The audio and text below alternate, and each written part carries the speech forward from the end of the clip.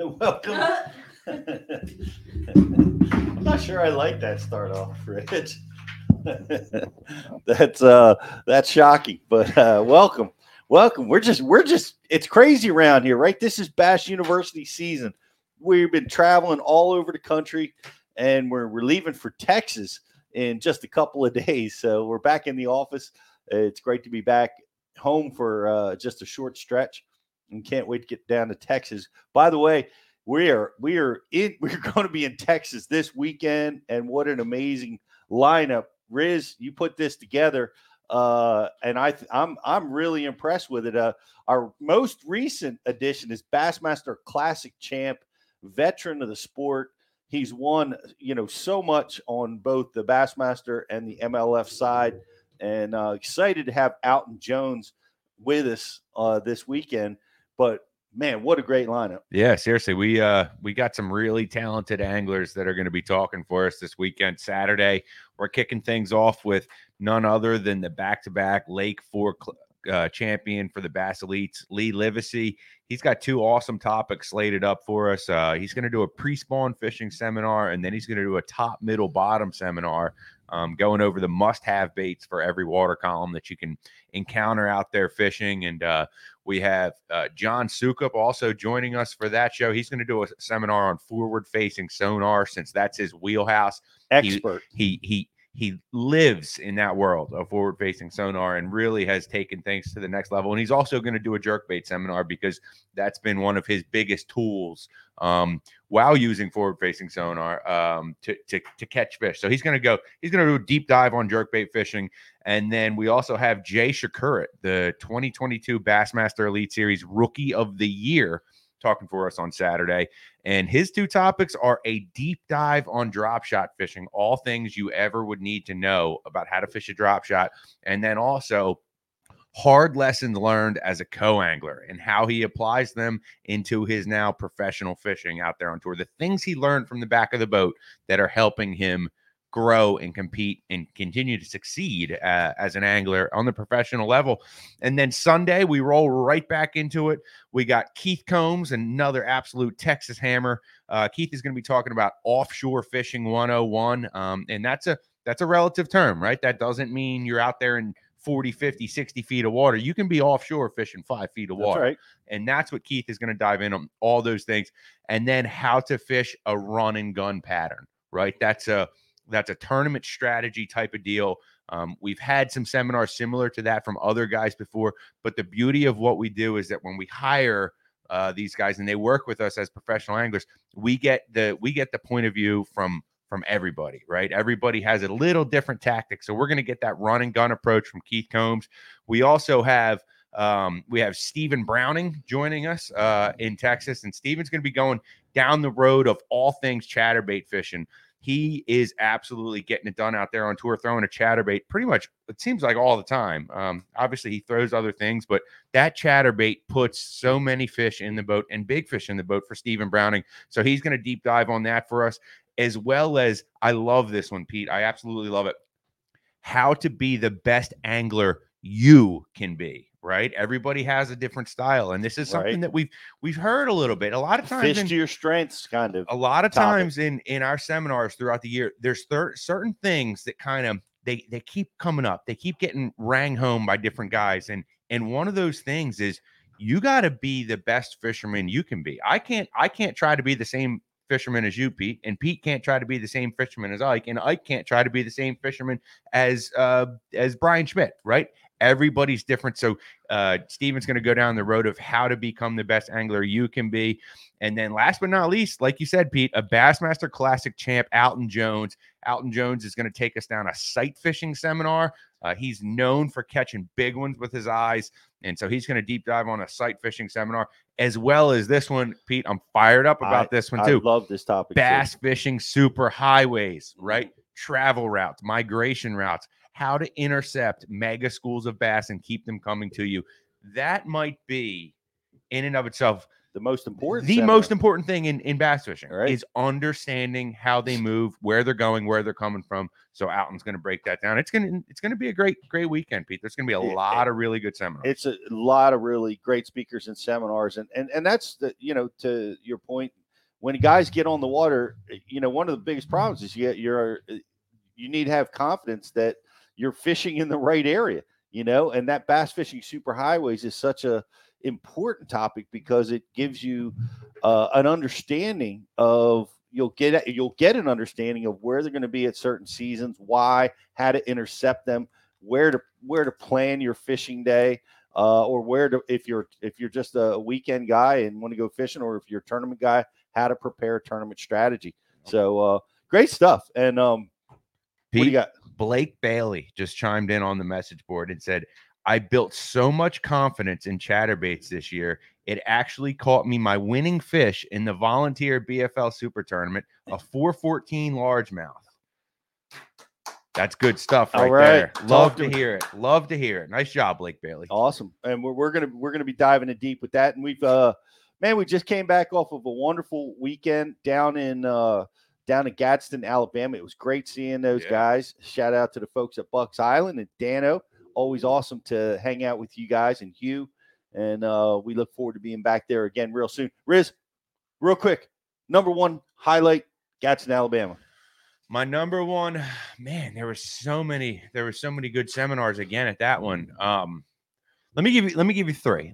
I got to give you three things here because it's just how can I say one? Who is this, Epic Eric? Like I can't just say one. I'm sitting up there front of the class. I know. I'm living it with these guys. I'm going through it. All right. So okay.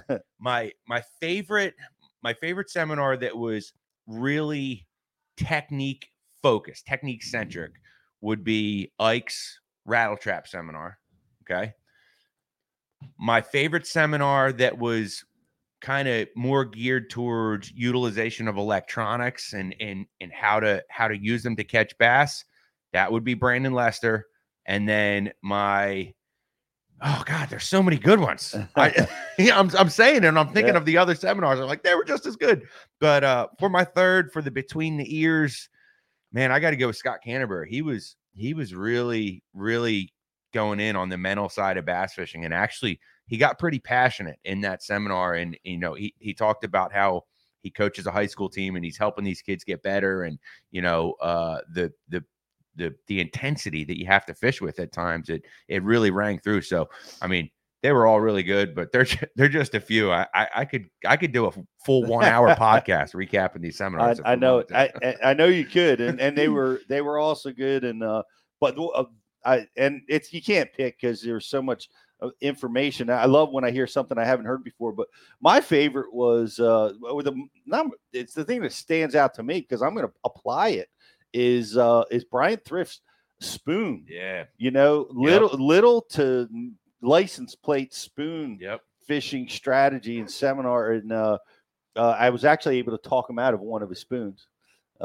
He was gracious enough to hang on to one, give it to me how to use spoons around schooling fish. Really, really interesting stuff, and it's an underutilized tool. And spoon's been around for 1 million years, right? But I took something from that was great. The Q&As were amazing. Yep. The feedback from from everybody that attended was amazing. We had some young kids in class again, which we love to see, and students of all ages, of course. Jocelyn, what's your favorite? The Krispy Kreme donuts. Yes. Hey, Stefan, thank you very much. Stefan, our Krispy Kreme donut guy there in Gadsden as well as in South Carolina. That's right. And we're at another awesome venue again this weekend, Pete, for the Texas show. We're actually going to be at the Texas Freshwater Fisheries Center. And I had the privilege of visiting that center this past fall with Jake Latondras, and we went to the Hall of Fame ceremonies, and we got to see the whole operation at the TFFC. And they're gracious enough that we're hosting our event there, so it's going to be awesome. So if you're anywhere within 30 minutes to 17 hours of Athens, Texas, we expect to see you there. It's going to be a great event, and I can't wait. I'm fired up to get back down there and get some more get some more seminars going. Yeah, it is going to be great. So check out the Texas freshwater fisheries. There's a lot to see there. All the Lancashire, replicas are there. You can tour the facility as part of what's going on this weekend, and you can go get tickets at thebashuniversity.com.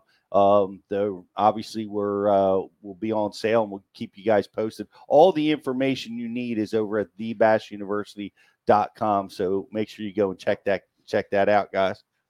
Yeah. We got a couple of things going on today as well, Pete. We got some giveaways. As always, we got a grand prize and a Facebook like and share. Our good friends over at Waterwood Custom Baits have hooked us up with some awesome lures to give away for those. So stay tuned. And guys, the grand prize question is going to be something that, was talked about on today's show. And the Facebook like and share will select off of Facebook. So like and share the feed. Guys, if you're not a subscriber right now is a great time to get involved in the program. You can use the code always BULive30 for 30 days free to the program. If you're listening on podcast, that code is always available, BULive30. And it's a great time to get involved because if it's cold, it's rainy, and you're not getting out on the water, well, guess what? You can keep learning through the Bash University. Guys, we're brought to you from Tackle Direct Studios. The folks over there at Tackle Direct, they will hook you up. They will keep their stuff in stock. And you know what? They'll get it to you fast. So check them out at Tackle Direct.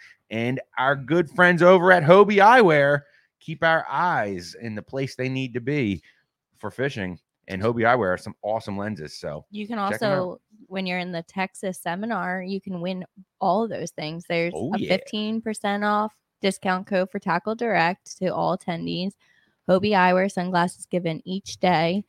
To two lucky winners, I guess, and Waterwood Custom Baits, some missile baits, some Rapala. There's a ton, and you get the very own BU t-shirt that Pete is rocking. That's right. You get to meet the dean, and guys, if you live in Athens, Texas, we're gonna be in Athens for a couple days after the show, and we want to go fishing. So we need somebody to put take us us fishing fishing out there. We need somebody to take us fishing. We've got our crew.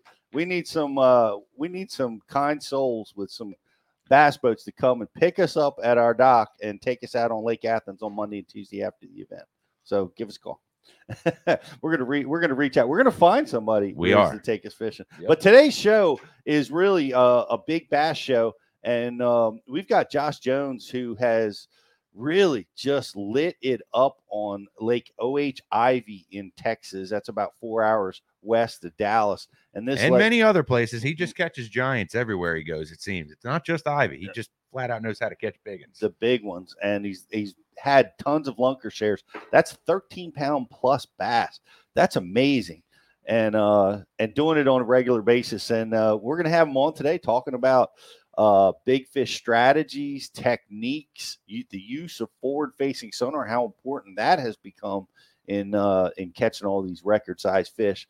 So he's going to be with us here momentarily.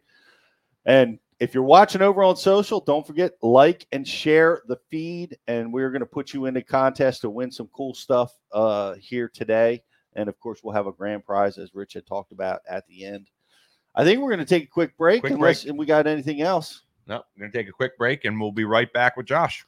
Talking big bass. Josh Jones, right after this. What's going on? It's Riz here from the Bash University, and I am excited to welcome in Waterwood Custom Baits to the Bash U family. These are custom handmade baits in the South Rainforest of Brazil. They're made of Marupa pedra wood. It's extremely dense, it's resistant, but it's also really buoyant. They're made of quality components with a 100% guarantee. They're made for tournament anglers to get it done when the money is on the line. Guys, that was like my second cast with this bait. That's a Waterwood custom bait. These things are handmade in the rainforest south of Brazil. And I mean, as you can see right here, it's a fish catching bait. It's got the front hook. That means they wanted it. This bait's, it's running really true. It throws really well. Guys, check them out at waterwoodcustombaits.com.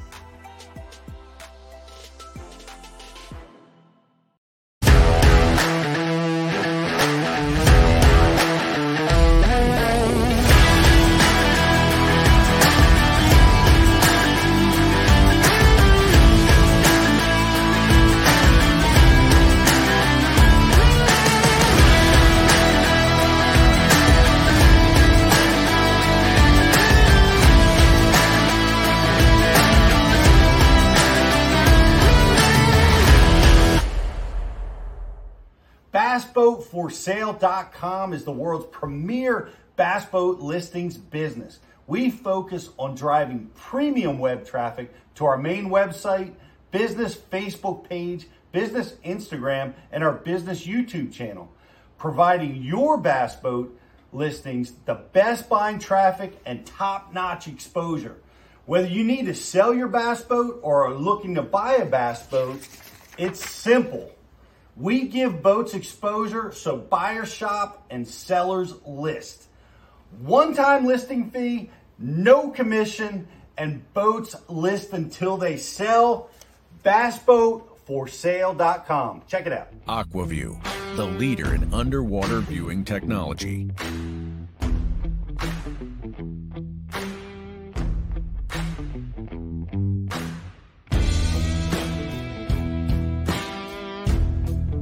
Find what you are looking for. Catch more fish. Have more fun. Aqua-Vu. Seeing is believing. Why do you love casting fishing rods? I'm truly losing less fish. Is the sensitivity of the rod. That they're made right here in North Carolina in the USA. Strongest, lightest rod, 100% made here in Sanford, North Carolina. From the drop shot rod to the flipping stick. Every rod has a purpose to it, and I rely on them all the time when I'm out doing a tournament. Durability in the John Cruz Worming series, the counterbalancing in the handle. It's the only rod I found that can withstand my hook set. Boom goes the dynamite. On the water, not spent fishing is a moment wasted. That's why Minn Kota and Humminbird have joined forces to bring you the One Boat Network. Products that communicate and integrate to help you take full command of your boat. Born from our commitment to making the most advanced fishing gear even better by making it work together. The One Boat Network will help you find, get to, stay on, and catch more fish. When One Boat Network products talk to each other, they can navigate your boat automatically. They can give you a crystal clear view of what's below with no messy wires. And they can let you lower, raise, and change shallow water anchor modes from anywhere on the boat. But that's just the beginning. We're never done innovating, integrating, and making your boat simpler and easier to control. All so you can make every second on the water count.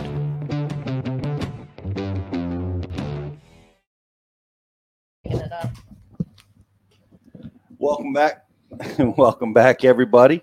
You're just tuning in. It's a big bass show today. We've got Josh Jones from Texas that has just ripped them up with these giant lunker shares and giant bass, and we're going to be talking to him about big bait, big fish techniques, and some really amazing stuff. But I just want to give a shout out to Paulo, one of the young men at our class this weekend. Love to see that. 15 years old, totally obsessed with bass fishing. And I also want to give a shout out to Brooks Parker, who qualified for the college nationals fishing down on the Harris Chain this weekend, sagging up 15 pounds in a tough derby during cold front situations, finishing 20th place and making his way to the next round. So, and it was good to see you and your buddy down at the events. And looking forward to getting out to Texas. But we're leaving for Texas real soon. We can't wait to get there and have a Bass University class. And we're going to do a little bit of fishing too. But here's a guy that is fishing in Texas and catching giants and just totally impressed. We were just reading some of your stats about your lunker shares, the size, 14 pounds, 15 pounds. It's amazing what you're accomplishing out there. But we've got with us the big fish master, Josh Jones. Thank you. Good to have you with us, my friend. How are you doing today? Doing good. Got a little break out of the rain and the wind and the cold weather right now, so that's nice. I was actually on a guide trip and told them I had to take an hour break, so here we are. It's actually kind of a good thing because it is pouring right now outside. I'm glad we could provide you with and I thank your customers on our behalf. We appreciate them letting you go for a little while to talk to us. And it's crazy. It gets cold in Texas, especially that part of Texas. You can get some real nasty weather. Yeah, and the nastier the better. We haven't had any nasty weather this year. That's why the fishing's been really kind of tough compared to the last couple of years. But, you know, starting today, it looks like the next week, the weather's lining up to be perfect. So you might see some big fish caught this week. Why is that? Why is the nasty weather a friend to catching those giants? Man, so the only thing I can kind of even guess is over the last 3 years, you know, I've been using this forward-facing technology, and my theory on the deal is the colder the weather, the slower their brains work. So you get less followers and more eaters, more fish that are actually eating the bait instead of following the bait. Right. Summertime's the worst. You know, when you got water temps above 70, man, those 99 out of 100 8-pound class fish follow the bait and don't eat. So in the dead of winter, you know, when that water temp, especially in the 30s, you're going to catch, you know, a really high percentage of those trophy bass. Water temp in the 30s.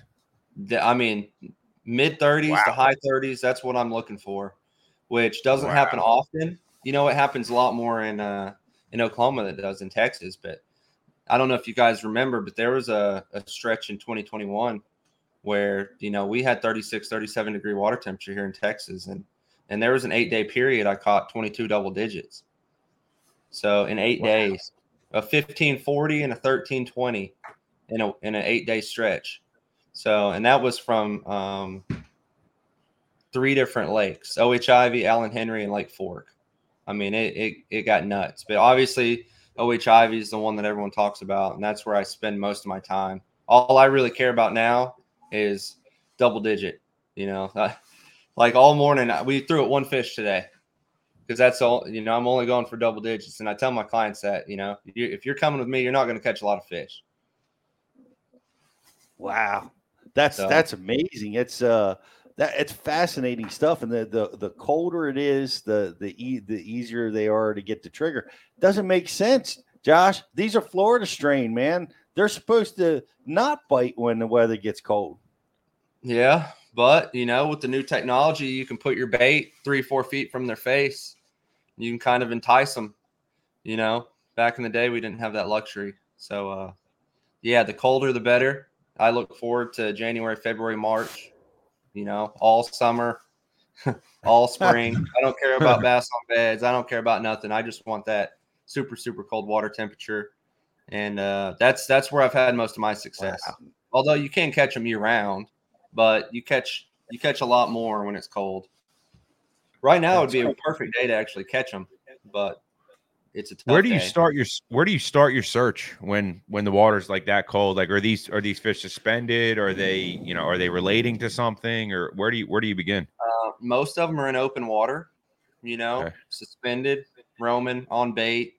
You know, different times of the year they're set up different, but this time of year, most of them are just in open water roaming around. The majority of the fish I'm seeing right now are about 30 to 60 foot deep. Some of them are so deep when you catch them, they die. So that's one of the problems, but they're out there roaming around. The previous 2 years, the majority of the fish this time of year were 15 to 20 foot. So they're doing a little bit different this year. Although I have been seeing some fish in that depth, but the bite's been so terrible. The only fish that I can really get to bite are those really, really deep ones. It's interesting. I have a theory behind that too. I feel like they can't see the bait as well. It's a little lower light conditions, and they can't tell it's an artificial lure, and that's why they trigger. So that's my theory on that. That's interesting. Well, I fish a lot of deep fish, not for these giants, because we don't have them where I'm at, but the deeper fish are really, I see that oftentimes they're easier to get the bite, you know, and that's but you talk about this because this is fascinating to me. You threw at a fish this morning, like one fish that I wanted to catch.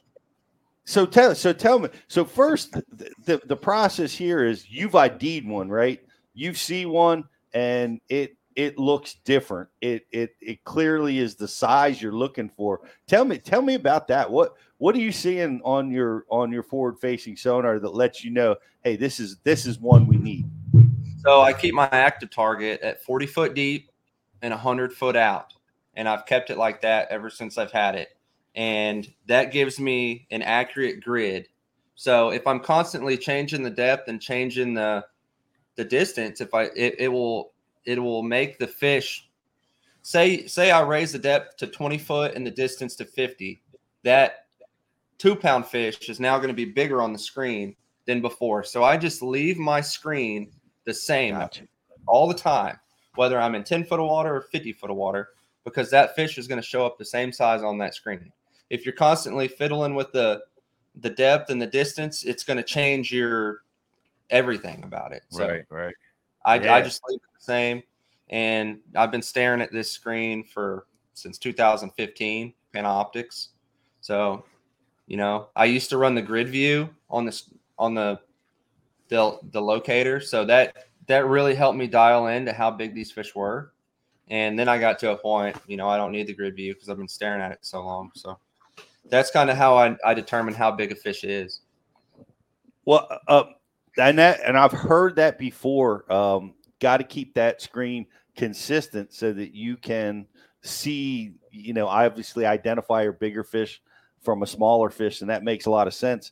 You're chasing this. You've ID'd this fish, so basically you're almost like fishing for a spawning fish. It sounds like, and I don't know. You're repetitively casting at this fish, almost like to try to anger or harass this fish into biting. Yeah. I mean, it's similar to sight fishing, but it's way harder than sight fishing. Because these fish are always moving. They're going up in the water column, down in the water column. Right now I'm catching my fish on a 3/8 6-inch swim jig. So you got to imagine if there's a fish 30 foot down and it's moving, it takes a while just to get that bait in front of that fish, because by the time that bait sinks, that fish has done moved 30 feet. So you kind of have to lead them like a quarterback leads a wide receiver. And a lot of it's luck. You got to put your bait in the right spot at the right time, because a lot of these fish are doing this. So a lot of times it's impressive just to get a bait in front of the fish, and then you got to get the fish to bite. I've been kind of chasing the same fish for the last month. So these fish have seen my swim jig every single day, and they're smart. They're not biting, but I'm on some big, huge fish. If I can get these things to bite, if we get some cold weather, you might see another 60-pound stringer, because there's some gigantic fish out there right now. We've got questions coming in. I want to get to them, but I got more important questions. You said don't listen to him. You're fishing 40, 60 feet with a 3/8 ounce, and 6 inches. It's oh my gosh! It must take like a minute for that bait to get down to that zone. My buddy just came in. He looks pretty miserable. It's pouring down rain. But yeah, it's a lot. Like I said, a lot of it's luck, just to get your bait in the right spot at the right time in front of the right fish. So I tried a heavier jig combination. I even tried an 1.5 ounce swim jig, but it's something about that hook set with the weight of that head. The fish just don't stay pinned. So I would rather risk it with a 3/8 or a half. And I've been throwing a 3/8 because that's all I could get. They sold out. So I kind of just throw what I can get my hands on. So that's why I'm throwing a 3/8 right now. Why the swim jig rather than like a swim bait or a jerk bait or any other choice? So I discovered that swim jig deal kind of on accident. I was crappie fishing and I stumbled across a massive school of largemouth. There was 3 brush piles on a hump by a drop off, and I knew they were largemouth. And I found them while I was crappie fishing. So I figured it would be a huge opportunity for one of my sponsors, to go out there and I could film and showcase some of their lures, and catch all these bass on film. So I went back the next day and I couldn't get those fish to bite.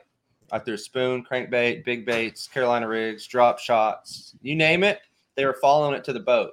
Now I caught 2 or 3, but there's 200. Okay. So I threw everything that I could, kind of figure out. And I had a 7-foot rod rigged up with the little tiny crappie hair jig. So I said, well, what do I got to lose? And I started throwing that hair jig, teeny tiny, 32nd ounce hair jig with the number 4 hook, and started catching these bass. I mean, because it was middle of summer, and I was like, okay, well, how's this going to help 6 Cents? They're not going to sell any baits because I'm throwing a crappie bait, and at the time they didn't have one. So I found the next best thing that I had just been throwing at Lake Fork on the green lights, and I had a swim jig with a trailer, but it was a smaller bait, so I threw it, and of course I wasn't getting bit. So I took the trailer off because I was trying to make it a small profile. I took the trailer off, I cut the brush guard off, and I trimmed the skirt up to make it as small as possible. And I started catching fish left and right. And I had some, that was on Okemah Lake. I had some really big fish found on Dripping Springs. It was about 40 minutes away, like 8, 9, 10 pounders. And I couldn't get them to bite. And that day I left and I took what I figured out on that little swim jig deal. And I went to Drip and ended up catching an 8 pounder. And my numbers are getting kind of confused, but I want to say 22 straight days I caught an 8-pound bass on that swim jig in Oklahoma. And in Oklahoma, an 8-pounder is like a 10-pounder in Texas. So right then I knew I had something figured out. Now, you still wouldn't catch a lot. You would throw in front of 50 and you might catch 1, but that's better than throwing in front of 50 and catching 0. So later on, a couple months down the road, fall hit, we came here to Ivy, and I ended up catching a 15-10 on the swim jig, no trailer, no brush guard. And from then on, it's just been epic. It's the most consistent big fish bait. I'm talking trophy bass that's on the market, guaranteed. That's a bold statement. I like it. That I've found. So are you doing anything? Like, are you sliding like a chunk of a Senko up the hook to like flare the skirt out at all? Or is it just straight naked swim jig? Naked swim jig. You might trim it up a little bit, but cut that brush guard off. I fish open water most of the time. So, you don't really need the brush guard, especially when you can see the bait. You can see it on the screen. So yeah, that's what I do. It's worked. It's been amazing. But here's something else. I got in on the technology way earlier than anyone else, right? So I was getting a bunch of these virgin fish that never even seen a lure before. And it's just kind of right time, right place, right person, right deal. It's all I've just been super, super fortunate and lucky to get on this thing early. Man, well, it's that's terrific. I want to ask you some more, but we're hogging the air. I know we got subscribers. They're more important, and they've got questions for you, Josh. Let me throw it to you. Randall would like to know, how can you tell the difference between a bass and a carp? Good question. Both big fish. How do you tell the difference? And they both move around a lot, and they both school up. Carp school up just like bass. One of the first things I look at on a fish on the screen is the tail. I try to find where that fish is moving, and I try to find that fish's tail. And if that tail has a fork on it, it's a carp. Don't throw at it. Move along. Don't waste time throwing at carp. You'll waste a lot of your day throwing at carp, throwing at shad, throwing at catfish.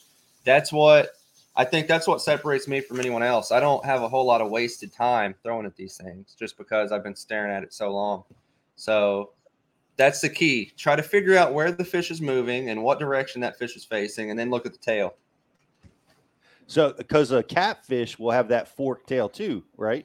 Yeah, and on the screen, a catfish, you can see the tail moving a lot more than a bass or a carp. Okay. And catfish are always moving too. They're always moving around, and they school up just like bass too. What kind of separates the bass from everything else is they move in the water column a lot more. If they're coming bass up, move more. Bass go up and down more. They go up and down a lot, and if you see one going up and down, you probably know it's a bass. The carp. What about stripers? I'm imagining you're seeing stripers around. Have you been able to identify the difference there? Yep. Stripers, they're real darty. They'll dart to your bait and dart around, and they'll just dart. And they swim a lot faster than largemouth. They swim a lot faster than carp. So you can tell pretty immediately that it's a striper and not a largemouth. So the largemouth kind of like they move, but it's almost like they're moving with like a purpose. Like they're not in a hurry or. Yeah, they consistently move. They don't really speed up and slow down, speed up. You know, they move at the same speed most of the time. Right. That makes a lot of sense, Pete. Like if you ever seen a bass like just come swimming by your boat in real clear water, if he's not like spooked, he's just chilling. You know, he's just rolling at his own pace. That's what they do. Yeah. So that's deep water, shallow water, all the same. That may be the most valuable forward-facing tip that I have ever heard. And a great question from the Bass University crowd. You have another one, John? I do. I actually have a couple. Scott would like to know, do you use any scent to trigger those lunkers? You know, I tried at Lake Fork. This was 2019-20. You know, I've been 2 or 3 years in a row down there. And, you know, those fish are some of the most pressured fish there are. And I've tried every scent in the book, and I still can't get them to consistently eat down there. This time of year, you can get them to eat. But, you know, summertime, we were seeing 100 giants a day, but we couldn't get any to bite. And I was throwing all kinds of scents. I was doing everything possible and still couldn't get those fish to trigger. So I don't really use the scents. I'm not saying they don't work, but, you know, nowadays when you can put that bait inches from that fish's mouth, you know, bring it right above him or whatever you do, I don't think there's much need for scents. And I don't think color matters that much either now that you can actually put the bait and present that bait how you want in front of that fish. That fish isn't having to see that bait out of the corner of his eye now because we're bringing it in front of his eyes. So color is not, but do you have a preferred color? What are your color choices? Natural colors, whether like they're shad? bluegill or shad. Right now, it's kind of a shad pattern. There's a lot of bluegill out at the lake I'm on right now, and there's a lot of big bass on them. So a bluegill colored, you know, swim jig, just kind of match what they're trying to eat. Man, that's awesome. The power of the swim jig, Pete. Like I know. I knew you threw it. You know what I mean? Like I follow your stuff on social, so I knew you throw that swim jig a lot. But like to hear how much it's really like it's like the dominant tool for you. Like it seems like. Are you throwing anything else? Are there other baits you're showing these fish if they won't eat the swim jig? You know, A-rig, obviously. A-rig's a very important bait of mine. You know, I threw a lot of swim baits in the summer, you know, up shallow, 316s, burritos, you know, glide baits. But my main tool, my main bait is a swim jig for sure. You said a 6-inch swim jig. That's 6 cents. Swim bait. Sorry. Okay. 6 cents. Yeah, my favorite set 6 cents braid because of that hook. That hook's so strong. And even when I was up chasing those giant smallmouth, I was using 22-pound test line and that big hook because when I set that hook, I got a strong rod, I got strong line, and I want a strong hook. I want to get that fish to the boat as fast as possible. A lot of people see my videos and they're like, how is that fun? He's just reeling the fish in, you know, 20 seconds. Well, that's what I want because especially out here where I'm at, there's zebra mussels everywhere. There's bushes everywhere. There's trees. I want that fish in that net or in my hand before he gets off. There's zebras. Mussels. Where are you fishing at right now? Are you on Ivy? I'm on Ivy. And there's zebra mussels down there. Oh, it's terrible. No kidding. Wow. I did not know that. You know, like we encounter zebra mussels a ton, like up on the St. Lawrence, on Champlain, and all that stuff. But I didn't know that was a deal down there. Is the water really clear? Clear. Right. What's the water out there right now? 7 foot? But last year it was about 20. Really? Yeah, 20-foot visibility last year. But right now it's murkied up. There's a lot of hydrilla and a bunch of native grasses growing up right now. So it's kind of murkied up the water. Gotcha. I got one more question, Pete. I got it. I know I'm hype on forward faces. We're all hyped up with too many questions. But go. Why active rather than Panoptix? So the Panoptix was the first generation of the live scope. Yeah. So the live scope. Why Lowrance rather than Garmin? So it kind of, you know, it was kind of destiny meant to be type of deal. There was a retailer kind of sabotaged my Garmin deal, to be quite honest about it.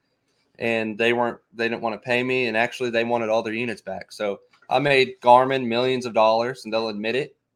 And they wanted their units back. So I gave them their units back. Justin Russell kind of got me hooked on the Lowrance. And best thing that ever happened to me, honestly, because, you know, you get so dialed in. It's like the Chevy versus the Ford versus the Dodge argument. You know, everyone's got an opinion. And if you drive a Ford, you're going to talk crap on a Dodge. You know how it is. So I was in the same mindset. I was like, that Lowrance doesn't work, because it was something I wasn't familiar with until I got it. And then I was like, wow, the bottom separation's much more impressive with the Lowrance. I can see out farther. You know, I watched Jacob Wheeler's side-by-side comparison, and I was like, is he just saying, you know, you always have doubts. Is someone getting paid to say this? You know, right. But to be honest, I don't get paid by Lowrance. This is Justin Russell at Russell Marine. He kind of took me in. He said, you can run what you want. And kind of out of spite, I was like, well, I'm not running a Garmin. I'm going to switch to Lowrance. And it ended up being the best thing that ever happened. Last year, by far, was the best year I've ever had. I don't even know how many big fish I caught, but the clarity, you don't have a million settings on the Lowrance. I can go to O.H. Ivy, 7-foot visibility, and I can go to Lake Daniel an hour up the road, 1-inch visibility crappie fishing. And I don't have to change a single setting. It's going to be the same. Right. I just like it. The usability of the units, I really like a lot. Overall, the trolling motor, so quiet.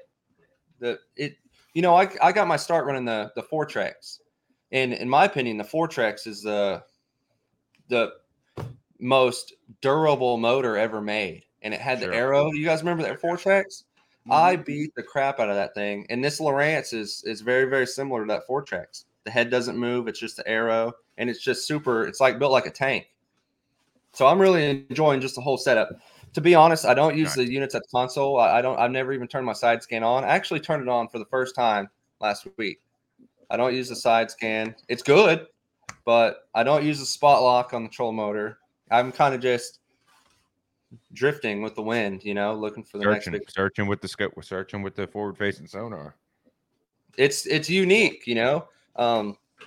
Gary Dobbins is a good friend of mine, and you know he's in the rod business, and he has a rod for every application, right? Well, he got on the boat with me, and early on, I kept my distance at 50 foot with the Garmin because I couldn't see out much farther than that. So a lot of times I was just pitching these baits 30 foot. So I was throwing 5-ounce Alabama rig on a 744, which is basically a medium heavy rod. And I was doing it because I wasn't having to throw far. So a lot of the technique is different than what people are really used to seeing. You know, back in the day, throwing 1,000 times and reeling, I don't do that. I was telling the story the other day. I was at Allen Henry. I spent about 8 hours at Allen Henry. It's a lake south of Lubbock. I saw 6 fish all day that I wanted to catch, and I might have casted 15 times all day. I mean, it's kind of brutal. I'm out there with my hands in my pocket, driving around, looking like an idiot a lot of times, but it works. You know, I'm more good batteries. Yeah, I'm more or less hunting instead of fishing. You know, and in a way, it hasn't ruined fishing for me by any means. It's different than it used to be. I won't ever. I don't see myself just wanting to go fishing and catching 2 and 3 and 4 pounders. You know, it's kind of taken that away from me a little bit because I'm just so obsessed with 10 pounders. You know, when you catch one, it's just something different. Your adrenaline's going, you're shaking, your legs are shaking. You're just not, you know, it's kind of the thrill of the hunt. And I love to hunt, right? But one thing I don't like about hunting is once you kill that animal, it's dead and the hunt's over. Well, with bass fishing, you can catch it and then you can let it go and go hunt them down again next year. That's what's really awesome about that. That's really cool. And I've fished this way and in tournaments, and it makes me, you know, nuts. We talked about it before, like when we get on a schooling bite where you have to hold your cast, you know, and because if you're fishing, they'll come up at the wrong place and you won't be able to access that bite. So you have to stalk, you know, you have to stalk the schooling activity and you can't cast. And I've done that before and it's just, it's really hard to do.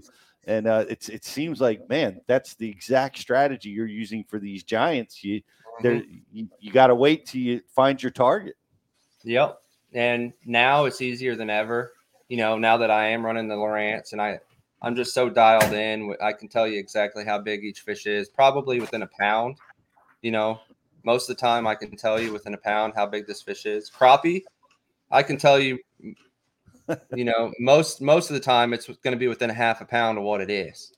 You know, it's this active target has just really opened my mind, and it's just amazing how, you know, how technology is. And they sent me a couple videos. They emailed me a couple videos of the new active target 2. I cannot wait to get it on my boat. Like I said, I'm not sponsored by Lowrance, but I'm really excited about, you know, getting to use it and trying it out.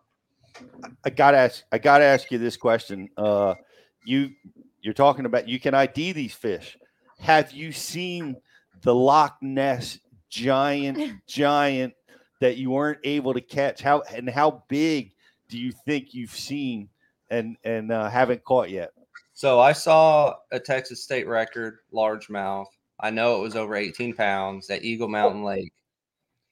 And it was on a stump, and it followed my bait 3 times all the way to the trolling motor. Oh, all the way to the trolling motor. All the way to, and it would swim right back to the stump. You looked at the fish. You're like, oh, there it is. Well, I didn't see it in the water. I just saw it on the screen. Okay. But I know for a fact it was over 17 pounds. I mean, that's what your big is, right? A 17? No, my buddy caught a 17. I got 2 15s. And Kyle caught the 17? No, Kyle caught a 16. Oh, okay. All right. I lost track of all these 15, 16, 17 pounds. My buddy Brody came down in a blizzard, fished for 3 days, and caught 1 bass, but it was 17 pounds. Wow. That's Ivy, though. I mean, you're going to fish hard, and you're going to fish all day, and it's going to be miserable, but you might get 1 bite. Have you guys caught a fish today? No. See, my buddies haven't caught a fish today either. I haven't either. But in a couple hours, he might be coming up here and weighing a share lunker, you know, over 13 pounds. You just never know. Before these guys ask any more questions, the subscribers have a ton. Come on. Okay. They're fascinated. How do you start looking for fish as soon like how do you look for them other than on forward facing sonar? Like, where do you start? Where's your starting point on a new lake? That's it. You know, just put the trolling motor down. A lot of times right at the boat ramp, turn it on high and go. Eventually, you're going to come across a fish, right? In a day, on a good day, at say Allen Henry, for instance, I bet I drove that trolling motor 7 or 8 miles.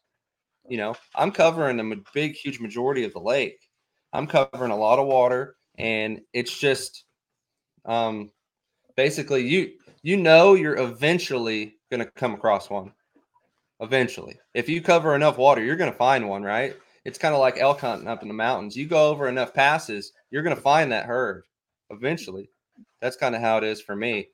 But there are times of the year where you're going to focus on drains, you're going to focus on points, humps, stuff like that. But coming up now, the big schools of fish in the fall are now starting to split up. So they're starting to be individual fish just roaming. So you never know where those roamers are going to be. I caught a 1320 the first day I ever showed up to Ivy, 40 foot down, 80 foot of water in the middle of the lake. There was no bait, there was no trees, there was no nothing. He's just roaming around out there. So that was kind of a freak accident too. But yeah, you spend enough time on the water and you spend enough time looking at that screen, you're going to make your own luck. Luck's going to come to you eventually. That's true. Bert would like to know, are you throwing monofilament in the cold water? I'm throwing fluorocarbon right now. 22 pound fluorocarbon. Straight 22 fluoro. Never braid with a leader, just straight fluoro all the time. All the time. Even with my big swim baits, I'm throwing 22 pound. JB Langley would like to know, new lake, how are you breaking it down, and how do you know where to start looking? Another question. People are like fascinated. You just put your trolling motor down and go. It's like nothing we've ever heard. And here's the deal. I learned that in Oklahoma. And Oklahoma has a lot of small lakes, a lot of small city lakes. And by small, I mean under 2,000 acres. So you could cover the whole thing multiple times in a day, a lot of times. So what's the point of driving anywhere where you know you're going to circle around anyway? So I would just back my boat in, get on the trolling motor, and just go. And I remember Okema Lake, the lake I just talked about where I found that big school. I backed the boat in, I parked it, I got back in the boat, and I caught an 8-pounder on the concrete of the actual boat ramp. We're talking 10 minutes after I launched the boat. You know, there's fish everywhere. At OH Ivy here, I got a video online. You know, I caught 2 10-pounders. I could have basically power pulled down on the boat ramp.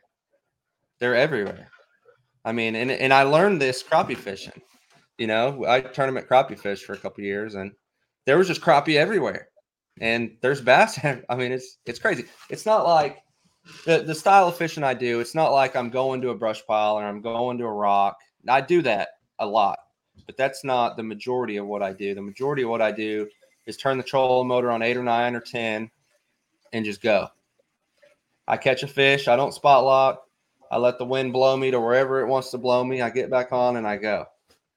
It's kind of a unique deal that a lot of people can't comprehend until you get enough confidence to where you're okay with it. You're okay with not catching a fish for an hour. You're okay with not making a cast for 2 hours. But you got to trust the process and know that eventually you're going to come across a 10-pounder eventually. But you don't always catch them.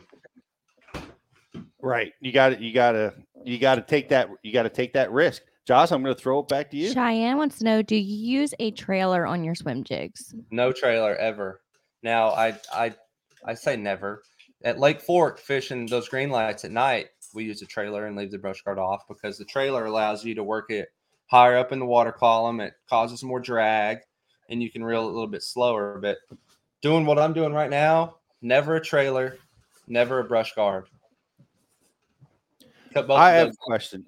You're going to risk not catching fish, right? A lot of us are tournament guys. What, you know, you probably talked with a lot of tournament guys. How would a tournament guy kind of marry this? Because he can't not come in with fish, right? But at the same time, he's got to be able to target some of these big ones to put them over the edge. What are your thoughts on how to manage that as a tournament guy? That's a good question for one of my really good friends, Kyle Hall. I mean, I think he won more money than any other professional angler last year. I think we had him on after Champlain. So he's going to live by it and he's going to die by it. And it went really well for him this year. So I'm just going to say, hey, just commit to what you got. Have faith in what you're doing. Have confidence in what you're doing. Kyle's one of the best, and he proved it. I mean, that kid killed it this year. He credits a lot of that to you, Josh, by the way. No, we spent a lot of time on the boat together, but he's next level. He's taught me a lot of stuff, and I probably taught him a lot of stuff. But he's committed and he's trusted what he's looking at, and it went really well for him. So, yeah, when we were just in Anderson, South Carolina 2 weeks ago, we had Brian Schmidt do a seminar that was very, it was very forward-facing sonar centric, and a lot of the things he said, Pete, in that seminar ring back to the things that Josh is saying is just the having faith, the confidence that, you may be sitting on 2, right? You're sitting on 2 in the well at 2:30 and you're doing it at 3:30, but he's so confident that if he runs across the right group of fish or sees the right fish on the scope, that you're going to put him in the boat that quickly. Right. And, it's just like, once you have that amount of hours on the water with that technology, eventually you're going to become proficient with it and you're going to be able to use it to catch fish. And, it may not be chasing 13-pounders, but chasing 3s, 4s, and 5-pounders, your likelihood of getting those fish to bite is probably a lot better. So the tournament application is absolutely there. And, Josh is just using it to catch 15-pounders all the time. Yeah. I got my own little niche here, and Kyle has his, obviously, but I'm kind of, I went the different route. I didn't go the tournament route. I went the kind of social media guiding, where I can be home every night kind of route. But Kyle's got some secrets that he's probably not going to share that he knows, and he's one of the best. He's probably the best angler I've ever fished with. I mean, that he knows what he's doing for sure. So he's definitely going to be one to look out for, this year. Yeah, well, he already is, and one of the from that interview with him and what we've seen even this weekend is kind of merging the two, like pattern fishing and area fish. Like they're catching fish on the in between places. Like normally when we would tournament fish, we would go from a primary point where we knew a school of fish might pull up, and there might be another primary point a mile down the lake. And so we would go from point to point to catch them. But now you're trolling. You're fishing at point still, but now you're trolling motoring to the next point to pick off those giants or those roamers or those cruisers before you get to the next point, as opposed to being on the outboard. You're actively hunting fish in between good places. Yeah. And something else now, we're not fishing that point where 25 other anglers are fishing, You're out there looking for the fish actively feeding that haven't seen a bait in weeks, or ever for that instance. And I will say ever because, and it's all, this is looking back now, I can see what's kind of happening. These bass are getting educated. The first year I really picked up bass fishing. I'm going to brag a little bit, but the first year, with an A-rig, I caught a 40-pound stringer on 9 different Oklahoma lakes. And I caught a 10-pound bass on 7 different Oklahoma lakes. And then the second year, it got slower. And now it's to catch a 40-pound stringer, you're doing something special. Those fish early on had never seen a lure. They definitely never seen an A-rig out in the middle of the lake. But the process, the fish are definitely getting smarter. They're getting more intelligent, and they're getting way harder to catch. Are they feeling that ping? I don't think so. I think they're just seeing a lot of different baits. There's a study online. My buddy actually told me about it. I didn't read it, but they were raising, broodstock largemouth in grow out ponds and in stock ponds. And they did some study to where the first time they showed those fish a lure, they had a 90% strike rate or whatever. And then they waited 6 weeks and they showed them the same lure and they had a 60% rate of catch. And then they waited 6 weeks and then they had a 20%. So these fish were definitely getting educated to that lure. So, and that's all information you can find online and find these studies. And my buddy and I are kind of obsessed with bass fishing, and it's, we lay in bed at night listening. We don't lay in bed together, sorry, but we'll lay in bed just reading this stuff. And it's really cool to see, how these bass learn, and these things are really actually really intelligent. Like you wouldn't think they are, but they really are. That's interesting because their brain is small, and it is, like a 3-second memory is what some studies have shown. But there's that survival mode. They have to become, somehow educate themselves not to fall victim to harm's way. And you're seeing it in that study that you're talking about. So they're getting used to seeing those programs. By the way, it doesn't make you a bad guy if you're in, sharing videos with your buddy in bed. It's all right. I just, in case my wife was watching, I just wanted to clear that. Yeah, I mean, when it comes down to it, we're playing in their world. Yeah, like we're when we're showing them baits and in the water, that's that's their 365, 24 hours a day. It's like, I'm pretty sure that if something weird comes into your bedroom, right? You know that something is off, and the fish are the same way. It's like, they're the more they're getting accustomed to it, the smarter they're getting. Like you said, survival mode. Yeah, but then you're coming up different ways to catch them. I know there's new techniques coming out, and honest, I want to ask you this because you found that a swim jig with is a key deal. I just saw there was a Ken Duke had brought it to my attention. I can't think. I'll say it before the end of the show, but it's a product that you can put on your bait to give you a better reading on your forward-facing sonar. And there's jig heads that have different heads styles that can be picked up better. And I'm imagining you're going to have to keep altering your baits, right? There's going to be the next round of baits that work better on forward facing, wouldn't you say? Yeah, I mean, and I think the Japanese really figured it out there on those really high pressured reservoirs they have, because they're coming out with the super, super tiny bait. And, they're kind of the pioneers of the small baits. Think of it. So, yeah, I think we're going to have to go smaller instead of larger. If they're going to eat a large bait, I think they were going to eat a small bait, They don't always. So, and I learned this crappie, right? You could drop, and this was in a tournament environment, bait down there, big crappie jig, and it would come up and it would look. You put that down, and I have never, not once, dropped a small jig down there and him look at it, and then me drop a big jig and get a bite. They always eat the small most of the time, but they won't always eat the big. So I think if they're going to eat the big, they're going to eat the small. So especially in a tournament environment, why even throw the big if they're going to eat the small all the time or the majority of the time? And honestly, tournament crappie fishing and crappie fishing in general has got me to where I'm at right now, bass fishing. It's helped me learn that, because bass and crappie aren't that much different. It's helped me learn, when I'm out there chasing crappie, it's helped me learn where the bass are.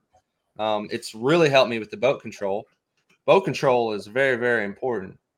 That's one thing that people don't really think about. But if your boat's drifting with the wind and your bait or your boat drifts over a 10-pounder, well, there's a very good chance that 10-pounder is not going to bite once it gets under your boat. And especially when you got to back the boat up and your trolling motor's making a bunch of noise and whatever, your odds go down significantly if everything's not presented to that fish perfectly. If you throw at the fish 20 foot from the trolling motor and he follows you 5 foot to the trolling motor and sees you, he's going to dart off and be afraid. So everything has to line up perfectly. You want to present that bait to that fish when he's probably 60 or 70 foot in front of the boat, which again is what's awesome with that Lowrance. Not sponsored by him, but you can kind of differentiate what's what at a farther distance and present that bait where it needs to be before it gets too close to the boat. Your signal's getting a little choppy on us. There, I think you're back with us. You talked about presenting that bait, and this is what we haven't talked about, is how are you presenting that bait? Are you burning it? Are you trying to suspend it and shake it in their nose? How are you working that lure? It all depends how deep a water, more or less. Sometimes they're 5 foot under the surface, sometimes they're 40. Number one, I got to get the bait in front of them and keep it above them. And then as long as you do that, keep the bait above them. Once that bait goes below them, they're going to see the line. They're going to, and they don't feed down. They will feed down, but most of the time they don't feed down. Their eyes are on top of their head for the most part, not below. So you want to try to keep the bait above them for sure. Gotcha. Jocelyn, I'm going to throw it to you. We're getting pounded with questions over here, Josh. Neil would like to know, if they won't eat that swim jig, what are your next 3 go-to baits? I mean, it sounds crazy, but honestly, if I throw a couple times at him and he follows my bait and he doesn't eat, I just find a new fish. There's going to be a time in a couple weeks that I'm just going to throw the A-rig all the time. I'm not even going to touch a swim jig. And if that fish follows it once and doesn't eat, move along. Go to the next one. Don't waste your time with a fish that you're going to spend an hour on and not get it to bite. Now, will you keep throwing at that fish if you don't get the follow? Yeah, because if it doesn't follow, you likely didn't get the bait in front of it. Gotcha. A bass okay. is that's good to know. A bass will definitely turn or look or do something. He's not just going to not look at it. But if that fish looks at it, a lot of time they'll nose up to it and then go back down. That fish is not going to eat at all. Okay. Just move to the next. So you don't necessarily have to see them following your bait on the sonar all the way back. It could be as simple as them acknowledging the bait, coming up to it, maybe making one turn on it, and then turning off. And that's enough to tell you, like, okay, that fish is not going to do it. It's hard to not want to make another cast, but I've been doing this a long time. That's like in duck hunting. Like when you have a group of birds that are coming in and you hit them with the call 3 times and they look at your spread and everything, and then they show no interest and turn away. It's like you might as well stop blowing the call at them. They're not going to do it. And it seems like the fish are the same way. And this is where Josh has built up that efficiency, right? That he's basing his decisions off of the fish behaviors. It's not hopeful. It's not wishful thinking. It's based on, that time. There's hours on the water of seeing, okay, if a fish comes up and noses at it and he doesn't do it, not even worth it. Efficiency is the most important thing. Well, I was telling my client the other day, I'm like, the number one thing, and I told him the number one thing about 10 different times on 10 different things. And I was basically like, everything's important. Yeah. Your boat control is important. Your bait presentation is important. Everything's important.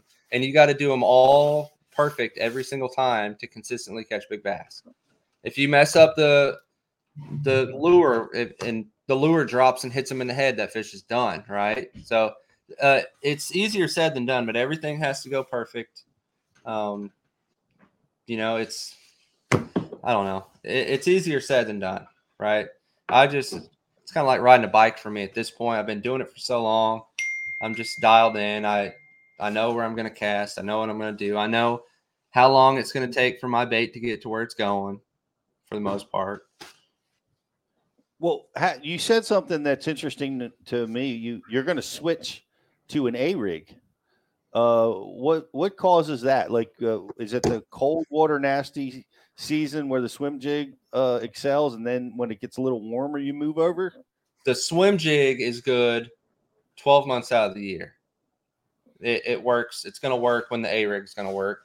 What's nice about the A-rig is you can see it a lot better. So especially for guiding, they can see their bait. They can see how it's coming. And there's certain times when you hook a fish on an A-rig, that fish is not getting off. So when you hook a 15-pounder, you know that fish is going to come to the boat. So there's a time of year where they do eat the A-rig, and that's just, you can catch 3-4 at a time. I've caught 4 at a time numerous times. It's just it's a fun bait to throw, and it's a very, very short window to throw it. What size swim bait do you put on a rig? That just depends. 3.2, 3.8. 4.4s. I have a big suitcase bag full of just Divine 6th Divine swim baits of all different sizes and colors. But just let the fish tell you, what they want. And it all depends on what size hook you're throwing. 5/0 hook, I'm not going to probably throw a 3.2. I'm going to probably downsize my hook. So there's too many variables. It depends how big a head you're using weight wise and all that. What ever catch multiple double digits on a 1A rig? No, never. I've caught 4 at a time numerous times, probably 4 or 5 times, but I don't even think I've caught like 3 5-pounders at once. I mean, I don't know. It's hard to do, Sure. That's a lot of power and fish pulling in opposite directions. Yeah. It'll be hard to keep them buttoned up. Yep. You think they might break it apart. Josh, I'm going to throw it to you one more time. In the summer, do you see large bass relating to a specific area more than others? For example, cover, structure, points, deep or shallow? Yeah, in the summer, they're definitely more structure oriented. They're not just out roaming around. Now they are, but not as much as they are right now, Summer, you're going to be more focused in on standing timber, on brush piles, on rock piles. And a lot of times in the summer, and I've seen this a lot, there'll be a 12-pounder on a tree, and he'll stay on that tree for 3 days. You can go back to him tomorrow, and he'll still be there, and you can go back to him the next day, and he'll still be there. That doesn't mean he's going to bite. And I saw that a lot when I was smallmouth fishing too. I had this one stump. It had a 9 or 10-pound smallmouth on it. And I think for like 5 or 6, straight days, that fish stayed on that stump. You remember that, Casey? Over by that big point? You knew he was going to be there. And you went there, and there he was. And it was a giant smallmouth sitting in the same spot. And every single time he'd follow your bait and not eat. So, and I was throwing everything. Never caught him? No, never caught him. He's there. He's probably still there. Well, let me take it back. Like you said, you were at the forefront of forward facing. So how did you get so lucky? Like I'm the last. Like I'm trying to figure it out. I think I'm just a babe in the woods when it comes to this stuff. How did you get in the front of this thing? Well, I was a cable guy before I was a full-time fisherman. And I went to a guy's house who had a Lowrance banner in his garage, and he wasn't there. His wife was there. I asked her if he worked for Lowrance. She said, no, he did for a long time, but now he works for Garmin. And I had just filmed a TV show with my buddy Jimmy Houston for crappie, and it was like the day before. And I told this woman, I fish. I just filmed a TV show with Jimmy, Houston. And she's like, her eyes got this big, like, wow, and I gave her my phone number, and the guy called me later that day, and I went back to his house. He didn't live far from me, met him, and he gave me a 9-inch unit and put me on the beta testing team at Garmin. So, and I'm still, they're great people. Without him, I wouldn't be fishing right now, and I definitely wouldn't be fishing full time. So that's kind of where it started. Several months later, that was in 2014, either 13. The unit he gave me was probably worth more than my boat at the time, right? Huh. So I was just like, I didn't have any money, and this was just a huge deal. I got this big screen, and I had no idea what to do. Well, like a year later, he called me, said, hey, come over. I got something for you. I went over to his house, and he gave me one of the first Panoptics. And it was just a transducer with a bunch of cables. And I said, well, what is this? And he said, it's live sonar. And I said, well, what do you want me to do with it? He said, I quote, he said, I don't know. You'll figure it out. And that was in 2015, or maybe it's a long time ago. It was 15 probably. And that's kind of just where it took off. And here we are. It was an accident. I saw the first bite that I ever saw. I was crappie fishing. We used to have 2 jigs, 14 inches apart. And I had about 10 foot of line out, and I caught a fish. I set my pole down. Well, when I went to put the fish up, I came back to pick up my fishing pole, I saw my 2 jigs on the screen. And at that moment that I lifted my pole, I saw a fish bite a crappie. And my head was like exploded. And I was like, oh my, I freaked out. I was like, this is amazing. And the rest of the day I caught 2 fish. My buddy who wasn't using it caught about 30. And he kept saying, quit looking at that screen. Quit, Well, that was the start of it. And that was with Panoptics, and it's kind of just evolved to where it is. And without his name was Lance. Without Lance at Garmin, I wouldn't be where I'm at right now. So I got to definitely thank him for sure. Wow, that's a great story. Amazing start. Now, what's the recommend? Like, you got to get neck pain. I get neck pain staring at this screen. What size screen are you using? And do you use any of those? Like I saw those crappie guys, man. They have these like 4 foot tall mounts. Do you use those? No, I don't. I don't use the mount. I was kind of. I use a 16-inch screen, right? So I don't need to lift it up. If I used a 9, probably I would need to lift it up, but I use the biggest screen I can get, and I actually emailed some of the guys over at Lowrance. So I'm like, hey, you need to make a 20-something inch. Right. I think they're missing out on an opportunity, especially now that most people, when they're standing at the front of the boat, they're staring at the screen, right? And you're staring at the screen 6, 7, 8 hours a day. So it would only make sense to get a bigger screen. I think Garmin has like a 22-inch screen, don't they, or 24?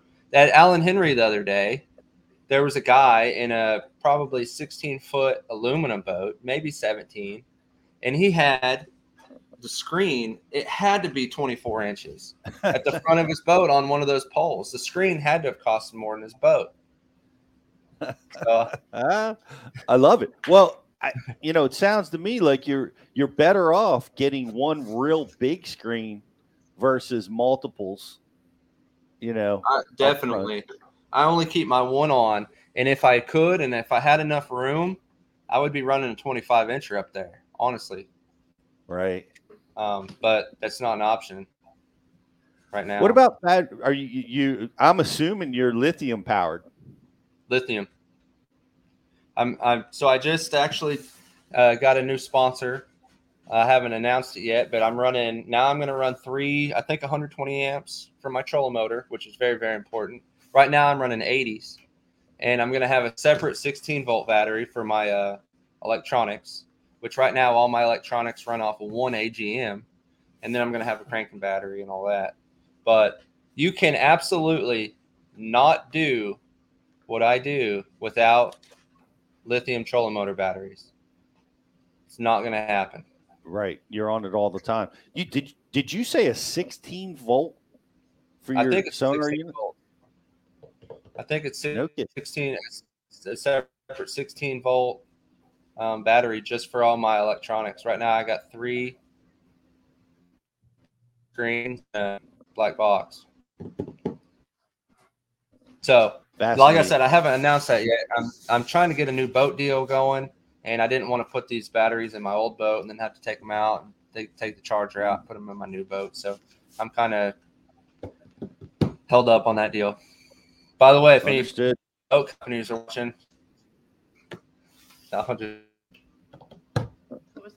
Could you repeat that, Josh? Your Wi-Fi. No, it's probably meant to be. They didn't. God is probably saying he don't need to say that.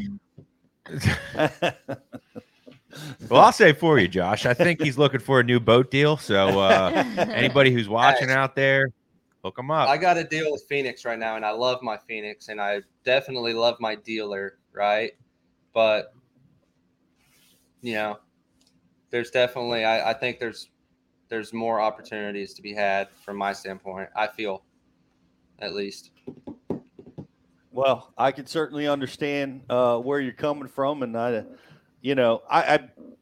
really appreciate you taking the time, and thank your customers again for letting us have you for a little while. It's been eye-opening and a lot of fun, to talk about this. It's a really unique style of fishing, and I really appreciate you hanging out with us for a little while. Thanks for having me. You bet, and you got a text. You catch a big one today. Whatever. Send us a picture, man. We'd love to see it, and we're going to be following you. Hopefully we'll see some more of those lunker shares come in this year from you. Appreciate it. All right. Thanks, Josh. Stay warm, Josh. We'll see you next time, buddy. Thanks a lot. See ya. That was man, oh man, what a fun way to go about fishing is just we see guys doing it here, right? They're out there, chasing we have 8-pounders, right? That's a big mark for us. Yeah. So they spend all winter long chasing those 8-pounders. Yep. And what a neat way to go about it. Really is. It's kind of like this style of fishing. It makes you rethink a lot of things. Yeah. And it makes you wonder, like what's really out there? What kind of possibilities are there? Do we have the opportunity to catch some more giant fish around where we live? And it may be. Those opportunities may be out there. It's like you said, though, he's put in an incredible amount of time to understand this and learn how to fish this way. Yep. And I think it's just like anything. If you're willing to put the time in, time on the water always is. It's the deal. It is. So. And the knowledge that he just likes, the thing that sticks out of my mind is being able to differentiate. And there was a great question from one of our subscribers between the carp, stripers, catfish, the different mannerisms that the fish show, the different tail shapes that you're able to identify and quickly move move away from the fish that you're not targeting. Pretty amazing stuff. Got a lot of patience to be able not to catch fish and not to cast. I couldn't do that. I'd be so bored. You're exactly right. We're so ingrained with cast, and to be able to hold your cast and wait until your moments. It's a completely different kind of fishing. But guys, like we talked about, guys are winning tournaments constantly with it. So right. There's a way that we're gonna we can incorporate this into into our tournament. Yeah, and it has its tournament app. The style of fishing he's doing, it has its tournament application. You know, like we just got a great seminar from Brian Schmidt on that. We're actually releasing that seminar this week. So on Thursday, guys, you can watch that. We're releasing the Brian Schmidt stalk and chasing biggins, and that is in a tournament application. And he really deep dives on all three species and how he uses forward-facing sonar to target individual fish. And one of the blow your hair back moments from that, Pete, and we already talked about it today, was that Schmitty thinks that the singles are easier to catch now than the groups. And I think the pressure probably has a lot to do with that. Yeah. So if you're not signed up for Bash U, sign up. That seminar is going to be worth the subscription right there. Go get yourself subscribed. And we have a great 6-month subscription deal going on right now where you get this amazing Lakewood tackle system. One of these awesome soft plastic as I'm going to tear this off. No, I just did that. Sorry, Josh. This is an awesome lifetime warranty tackle system with breathable to keep the moisture, to allow the moisture out, keep the heat out. Really amazing cutting edge technology for your tackle management. That comes with a 6-month subscription to Bash U. Yep. We're going to take a quick break. We're going to give away some stuff. Like and share the feed if you're watching us on social. And we have a grand prize contest as well. Rich, what do you got? Yeah, I just want to give some shout outs to guys watching. There was a lot of questions that came in during the show, and that's great participation. We really appreciate that. So right now on the board watching with us on Bash U TV, we got Mr. BKJ, JB Langley, New York Chris, Justin H in the house. What's up, Justin? Justin the intern, JR, Mr. Higgs, Blake Bailey, Tuck, Scott Carlisle, Logan Gaither, Jay Wood, Neil, Randall. We got all kinds of people hanging out here, Pete, and it was really, really on fire on the message board. Brandon A checked in with us too. A lot of great questions came in, and you know, our people are dialed. I have the trivia question queued up in my head. I don't know if they'll get it right away, but I'm assuming that they probably will. But we'll find that out when we come back from break. Awesome. And shout out to Coach Prince. Coach Prince. He's on the board. I saw him check in today too. What? Did you see Gray Buck's response? Guess what? Gray Buck. Yo, Gray. What's going on, man? Gray's only here for the giveaway. Hey, by the way, go check out Gray Buck's seminar using forward-facing sonar. That's on Bash U TV. And one of the tips that Gray gave matched Josh's tip is that you have to maintain your depth and ranges on your units. You have to maintain that all time so that you can differentiate the size of the fish that you're after. Maintain low cone. Yeah. Gray said the exact same thing. You can watch him catch an amazing smallmouth off of his Lowrance unit over at bashu.tv. We're going to take a quick break and we'll be back. Give away some stuff, guys, right after this. What's going on? It's Riz here from the Bash University, and I am excited to welcome in Waterwood Custom Baits to the Bash U family. These are custom handmade baits in the South Rainforest of Brazil. They're made of Marupa pedra wood. It's extremely dense, it's resistant, but it's also really buoyant. They're made of quality components with a 100% guarantee. They're made for tournament anglers to get it done when the money is on the line. Guys, that was like my second cast with this bait. That's a Waterwood custom bait. These things are handmade in the rainforest south of Brazil. And I mean, as you can see right here, it's a fish catching bait. It's got the front hook. That means they wanted it. This bait's, it's running really true.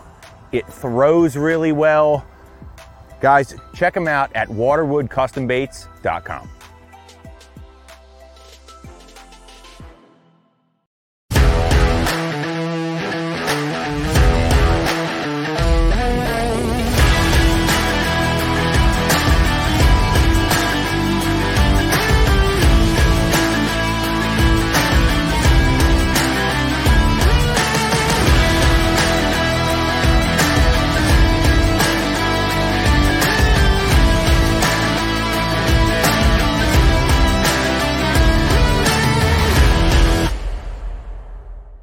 BassBoatForSale.com is the world's premier Bass Boat Listings business. We focus on driving premium web traffic to our main website, business Facebook page, business Instagram, and our business YouTube channel, providing your bass boat listings the best buying traffic and top-notch exposure.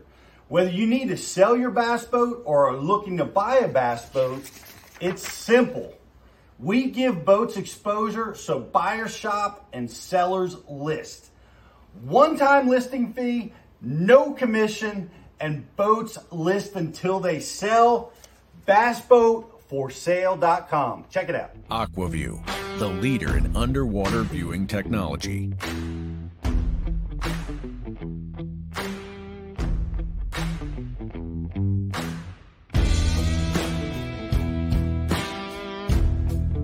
Find what you are looking for. Catch more fish. Have more fun. Aquaview. Seeing is believing. Why do you love catching fishing rods? I'm truly losing less fish. It is the sensitivity of the rod. That they're made right here in North Carolina in the USA. Strongest, lightest rod, 100% made here in Sanford, North Carolina. From the drop shot rod to the flipping stick, every rod has a purpose to it, and I rely on them all the time when I'm out there in a tournament. Durability in the John Cruz Wormman series, the counterbalancing in the handle. It's the only rod I found that can withstand my hook set. Boom goes the dynamite. On the water, not spent fishing is a moment wasted. That's why Minn Kota and Humminbird have joined forces to bring you the One Boat Network. Products that communicate and integrate to help you take full command of your boat. Born from our commitment to making the most advanced fishing gear even better by making it work together. The One Boat Network will help you find, get to, stay on, and catch more fish. When One Boat Network products talk to each other, they can navigate your boat automatically. They can give you a crystal clear view of what's below with no messy wires. And they can let you lower, raise, and change shallow water anchor modes from anywhere on the boat. But that's just the beginning. We're never done innovating, integrating, and making your boat simpler and easier to control. All so you can make every second on the water count.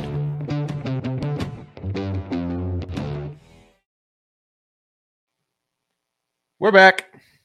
Welcome back to Bass University Live, everybody. I just want to remind everybody that we are going to be in Texas at a Bass University event. Our next Bass University event of the year is going to be in Texas, and I want to invite you guys to go over to thebassuniversity.com and pick up some tickets. Come out and join us. I know we just had Josh on talking about forward-facing sonar, but we're going to be talking with another guy that was at the forefront of this, a forward-facing sonar expert, John Sokup, MPFL dual winner, going to be a rookie on the Elite Series this year, and absolutely at the forefront of this technology and an expert in how to utilize it. Is going to be there with us on Saturday. And we've got Stephen Browning, Alton Jones, Keith Combs, Jay Shakurit, and Lee Livesey in Texas. So go over to thebassuniversity.com, get your tickets. If you can't make it, all these seminars are going to be out on bassu.tv. So you want to go get yourself subscribed. We're going to be releasing all of these seminars this year throughout the season. So you want to definitely check that out. If you're watching on social, last chance for your like and share prize. What's the like and share prize, Josh? Waterwood crankbaits. What do they get? They're getting 3 Waterwood. 3? Well, no, that was the grand prize. Sorry. They get Waterwood. I messed that up so bad. Well, we've got, so we're giving you a Waterwood crankbait for the like and share, which is a $30 value. And we're getting 3 of them. 3 of them away for the grand prize. Yeah. Outstanding. So you're going to want to hang in there did we have a faux pas with our grand prize? What happened? I don't know. We might have gave away the answer. We might have already. Our mics might not have been muted. All right, we're gonna come up with a new question. It's funny. But I learned so much from work with listening to Josh, and it's kind of influenced me in a different way, because as I'm preparing my boat, I'm ordering a new boat in the next, month or so, and I'm looking at my sonar setup, and I want to. I'm right now. I have 4 Solix 12s, which I love, and I'm thinking about going to a larger single unit. And I've been thinking about it for a while from a simplicity perspective. But after talking with Josh and how the importance of the big screen, man, I think I'm gonna bump up to the 16 or the subscribers were chiming in saying that you should get like an external TV or external, I guess, monitor and do a HDMI or something and hook it up, and it's way bigger. Yeah. I don't know if that's possible though. Is it? I don't know. I mean, that I could see one wrong move and that it's so monitor going in the water. Well, number one, you've got to have equipment that's capable of being able to endure the punishment of tournament fishing of big waves and all that stuff. But that's I know that I'm looking at the Humminbird Apex and the Humminbird Solix, and they have 16s. I'm gonna look see if they have larger units. I don't know. I'm gonna go, but I'm seriously considering that going with one really big screen on the front of my console. It just I just love the simplicity of it versus having so many different units. Interesting stuff, that, and being able to identify the different species and the using a swim jig. We were talking about this on the break, like a swim jig with no trailer as the ultimate triggering tool for these fish. Man, I wonder if that's going to be an effective way to trigger them. I'm so accustomed to throwing a swim jig with a trailer. I've never thrown one without. I wonder if it's a fish catching machine. And it's basically a rubber hair jig. It's basically a rubber hair jig, right? We use them for smallmouth. Why wouldn't they bite it? I guess the forward facing sonar is teaching us so much. Well, you know what? One of the other highlights for me was when he talked about the giant that followed his bait in. Yeah. Which 17 or 18 pounder. Amazing stuff. But Rich, are you ready? Yeah, we got a trivia question. Okay. Trivia question is going to be, what year did Josh Jones first start running a forward-facing sonar? What year was it that Josh Jones started running a forward-facing sonar? That's a good question. What happened? We had our mics live when we were talking about maybe that. We're not sure yet. Maybe there's a pirate. Maybe there's a bug in the here in the studio, because we were going to ask a different question. What was the original question? The original question was, what are Josh Jones's settings on the forward-facing sonar? And before we asked that question, it was already coming in on the answer. It was already coming in on the answer boards, and we don't know how that happened. Were our mics hot? Did you guys hear that? Did you guys hear that conversation behind the scenes? These years are rolling in. The answer is the correct answer. I don't know. The correct answer is St. Crest, 2014. 2014 is when Josh Jones first started running a forward-facing sonar. And that was a Garmin back in the day. Yeah, congratulations. He kind of just stumbled into that. What a good deal. And congratulations. Got a great prize for you. A trio of Waterwood baits going to be coming your way. And we also have a like and share. Do you have a winner? We do. Our like and share goes to Will Thorne. Will Thorne, you won. Will Thorne. Congratulations. Thanks for watching, guys. We are I think we're going to miss next week's show. Yeah. Well, we could go live from Texas. From the water. We'll keep you guys posted. We'll do some kind of a live. Yeah. Whether we stream to everything or not, we'll go live on social at least, but we're gonna stay tuned. We're gonna go hunt our own lunker share next week when we're down in Texas. We're post event. We're gonna go do a little fishing on Lake Athens. So come on out and join us if you're down that way, guys. Thanks so much for watching. Thanks, Josh. What a great interview, and just fascinating work that you're doing out there in Oklahoma and Texas, and I appreciate you taking the time. And thank you to Josh's customers who allowed us to have them for an hour, taking a break from chasing those lunkers down there at OH Ivy. I want to thank everybody at Gadsden. Look forward to seeing everybody in Texas, and keep us, Send us your pictures. Send us your lunker pictures. We've got so many rave reviews from our seminars.